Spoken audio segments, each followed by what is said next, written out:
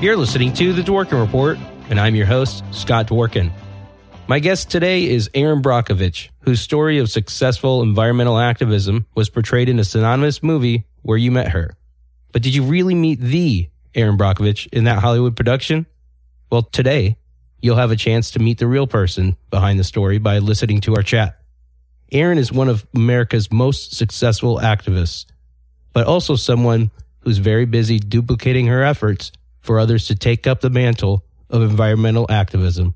She told me about the vital importance of our country's water supply, how she learned about the crucial significance of preserving our fragile ecosystems that produce the clean drinking water we all depend on to live, and Erin Brockovich also explained the roots of her struggle to juggle being a single mom, a legal professional, staffer, and an activist. But before we begin, I'd like you to take a minute to check out our new Patreon page. We're starting a daily Dworkin Report podcast there, and we need you to join us. Visit patreon.com/Dworkin Report. As you stand up with us, we'll make more episodes. Patreon.com/Dworkin Report. Here's my fascinating, in-depth interview with the incomparable Erin Brockovich. Erin Brockovich, thank you for taking the time to discuss what it takes to sustain activism against tall odds. How are you doing today? Well, I'm pretty good. Just getting home from a long trip and out doing a keynote speech. And then I was up in Chico, California on past, big fires with Pacific Gas and Electric. And I'm home for a few days trying to get my desk cleared off before I head over to Australia. So pretty good. Right on.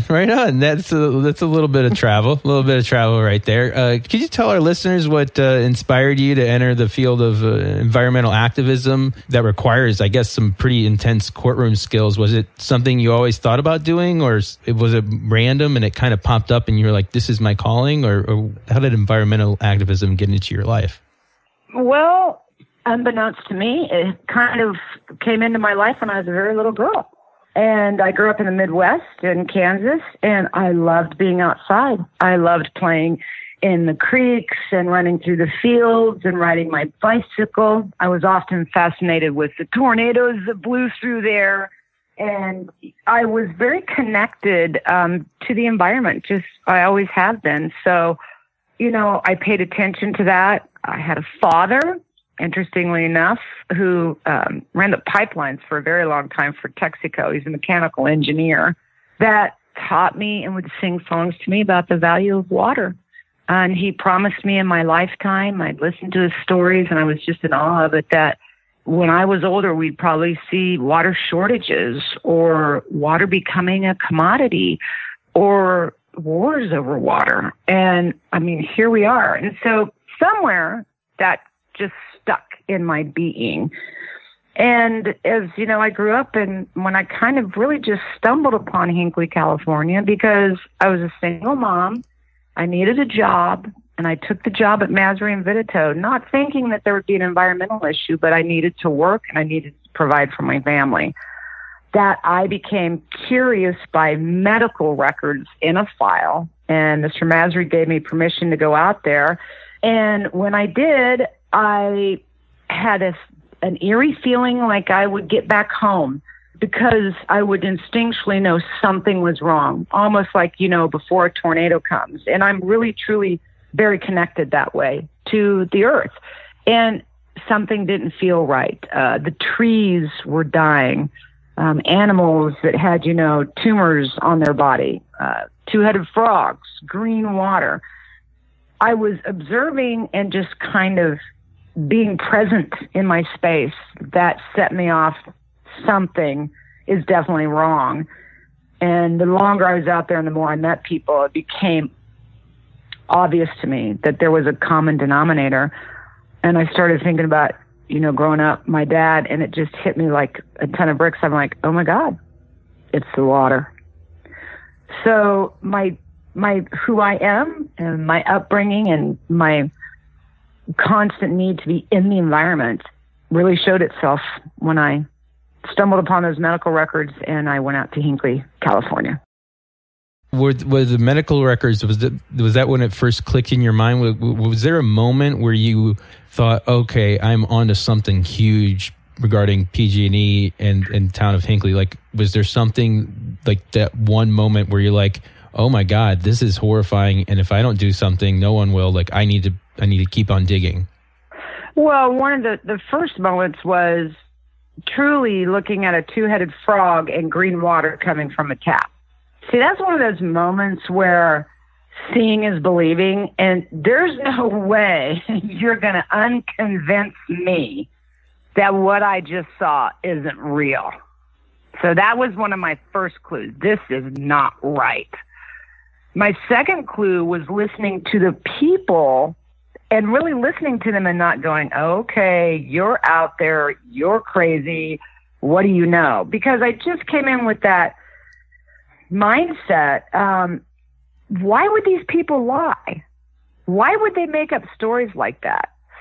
I resonated with Roberta Walker, and she's a mom and I'm a mom. And, moms, oftentimes we just know instinctually our kids are our life. And oftentimes that can just get, okay, just put off. So Roberta was a real eye-opener for me.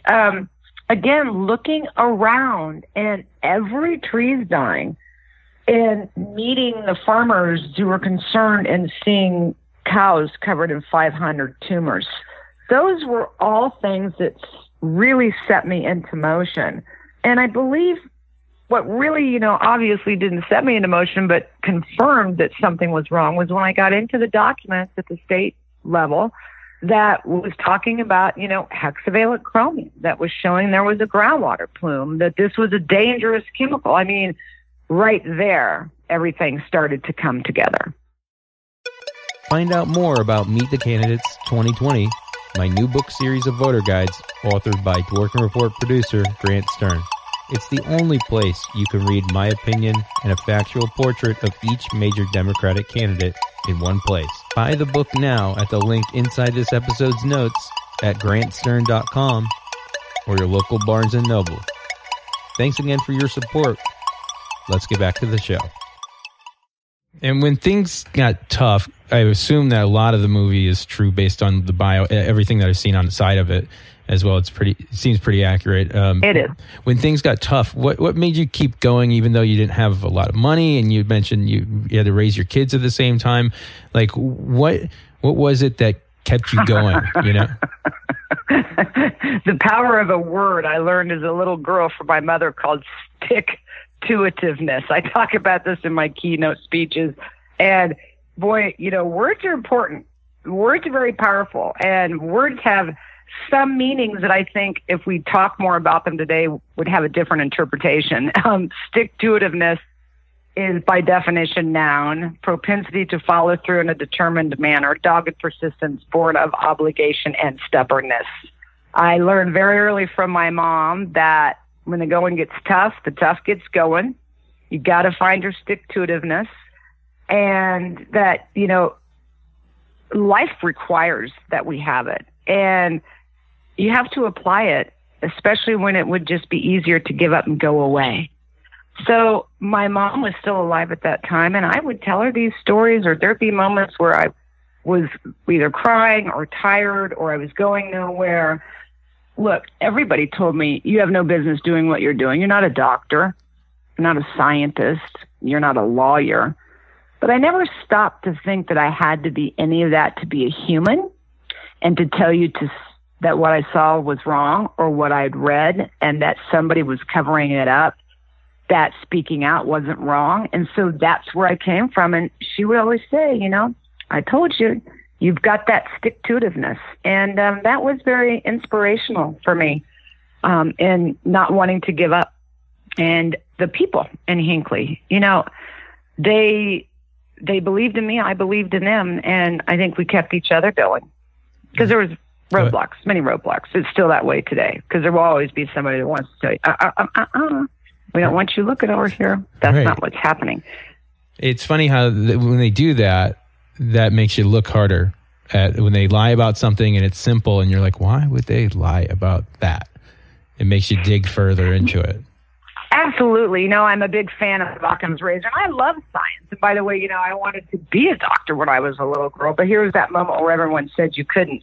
There's always an air of suppression around in a situation like this where somebody doesn't want you to know something. The minute that person pushes on me that way, that's when I'm like, no, because I'm very open. So if I'm not hiding anything, I'm just telling you, you are free to be here. How can I help you? What do you want to talk about? What could we look up? Where do you want to go? But when you start pushing on me, that two-headed frog's normal. No, it's not. No, the green water, it's minerals. No, I don't think I buy that.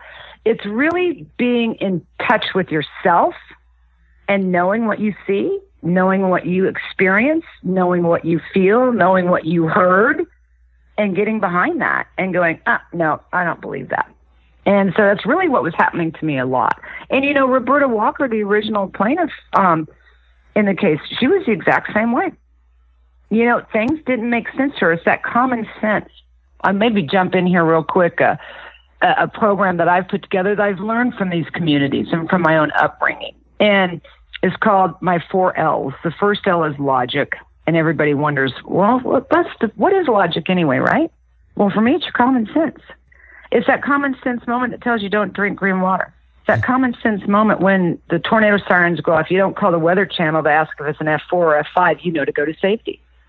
It's that common sense moment. If the headline read municipalities tainted with rat poison, you're not going to call the National Institute of Health and say, well, the allowable level is 2 parts per billion and mine's 1. Should I drink it? You don't drink it.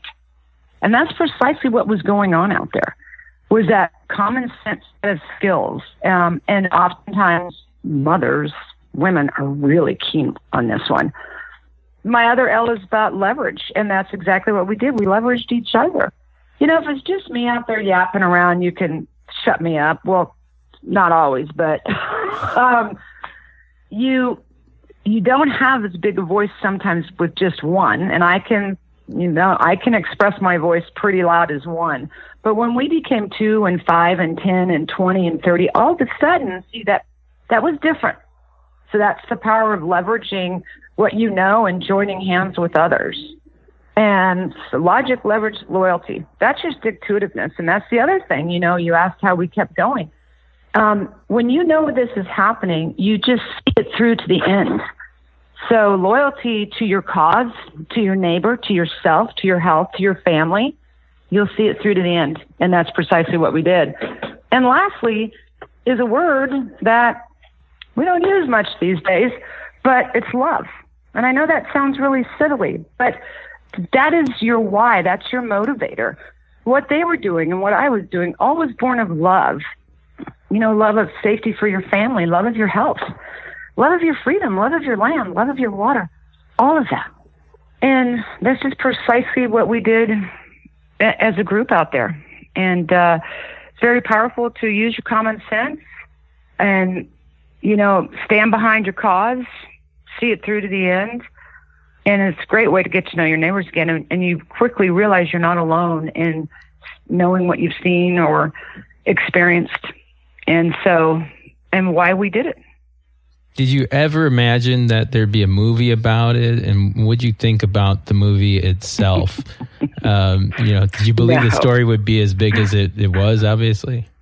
Never. That wasn't even in my wildest dreams. I would grow up and stumble upon a mass, tort situation in the community being poisoned, and someone would make a movie and name it after me, and Julia Roberts would star in it. Let's be honest. That might have been a moment where everyone went, okay, yeah, sure.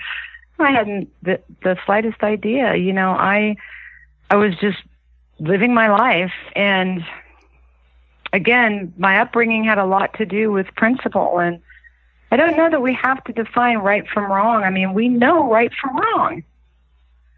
And just everything I saw was wrong. And I was compelled to get in there and fight, because that fight for them was a fight for me and my own children and my own desire for clean water. It's all of our fight. At the end of the day, when we have a destroyed environment and polluted water and sick children and poor health, I mean, that is just the one common thing that everybody needs to even survive. Right, a human right. I agree. It came naturally. Well, more recently, you appeared in the documentary Last Call at the Oasis, which is free to stream on Vudu. Can you explain to our listeners what the film is about and why they need to watch it? Well, they do need to watch it. And by the way, that film came out a little before its time, if you ask me. That was a couple of years ago, because now we're really seeing the effects. And it was really about the pollution of water, what we're going to do about if we have no water or all the water is polluted. And, you know, they went in and around other countries and the community and people and experts and what was happening about and around water. And it was a great privilege to be a part of that. Again, I think it was visionary. I'd love to see that re-released more often right today because, again, it takes time. I think the issue is happening so many places now. If there's not one place I can't think it's not happening. It isn't until it kind of hits you that you don't really wake up to the issue. And because so many people are awake to the issue now, I think the film would really strike home with them. And it's just a great film, Last Call at the Oasis. That's what it is. We're headed for some major water problems. Not headed, we're already there. Do you have any advice? So I was thrilled to be a part of it. Do you have any advice for people that want to get into environmental activism like you have? I don't think you even have to think about it. My advice would be, you don't have to have all these degrees to be an environmental activist. You just be a human. We have disconnected ourselves from this environment, but we are the environment. And we are not sustainable without it as a human race. And so if you see something, say something. If you feel something, don't be afraid to ask questions. And that would be the most important thing I think I could say to somebody is, see, we won't ask questions because somebody may tease us or we feel stupid and we pull away from that. Don't ever feel silly asking a question about something you're curious about.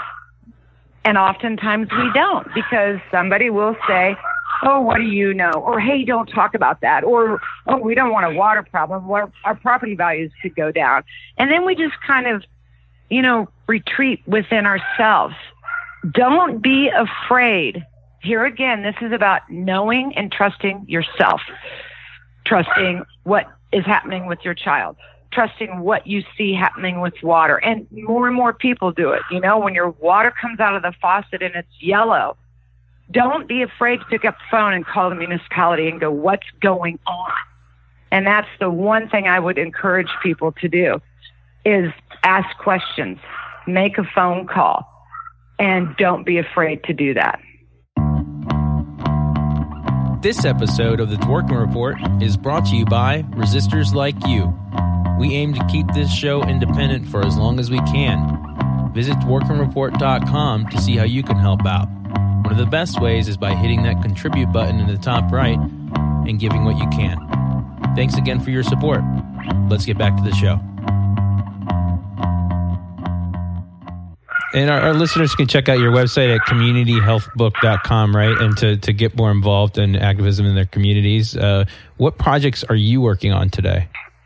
Oh my gosh, what project am I not working on today? And I'm not kidding when I say that.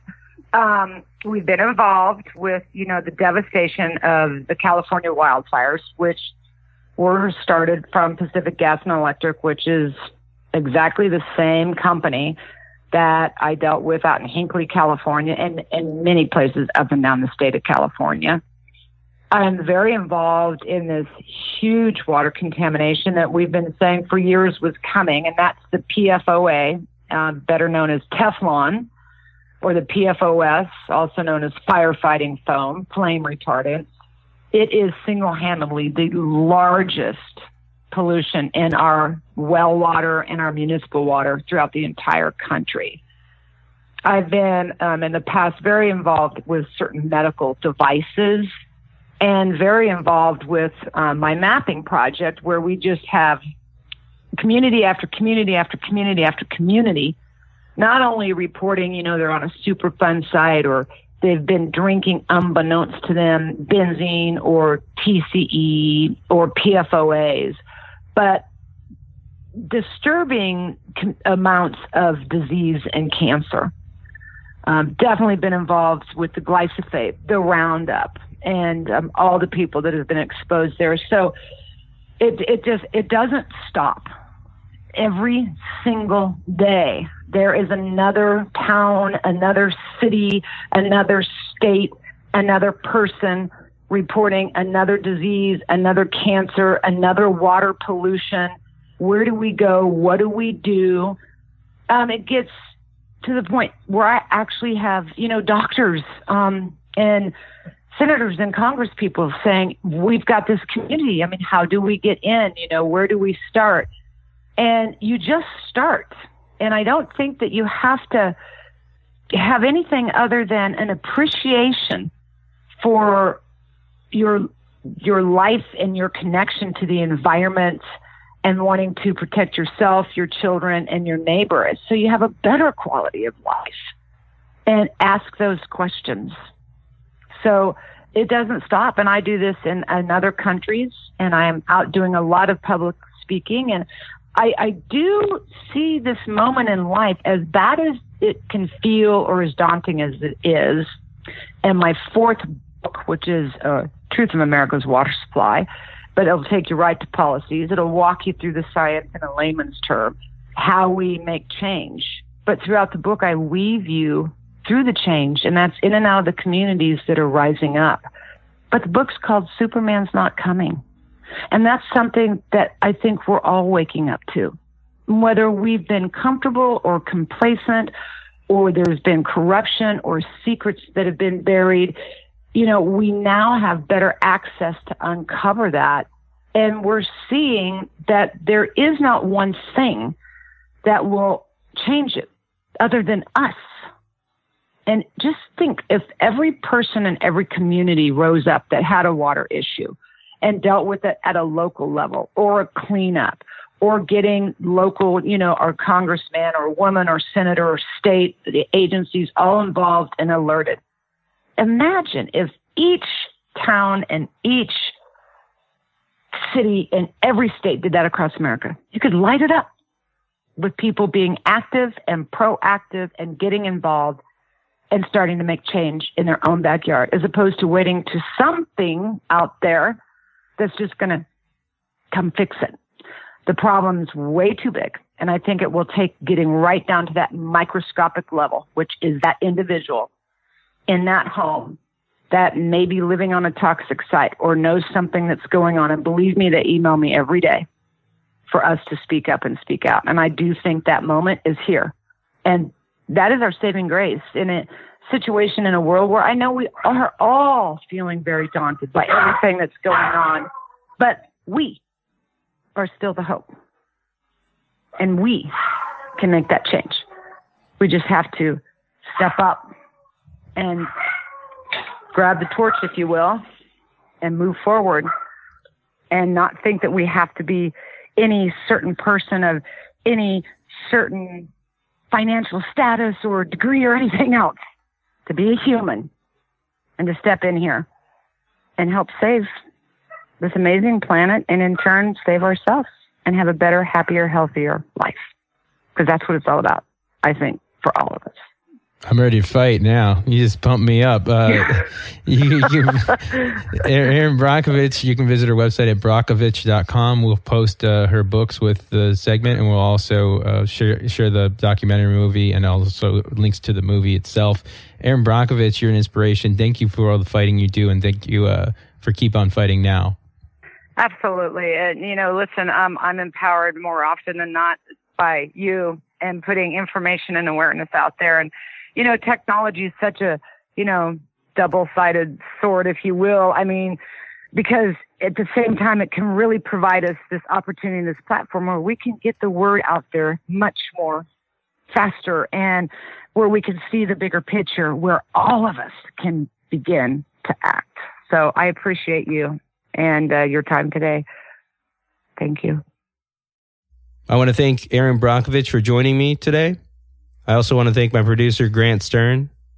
You can visit our Patreon page at patreon.com/dworkinreport. You can visit our website at dworkinreport.com. You can check out our candidate guides at meetthecandidates2020.com. Thanks again for listening. Onward!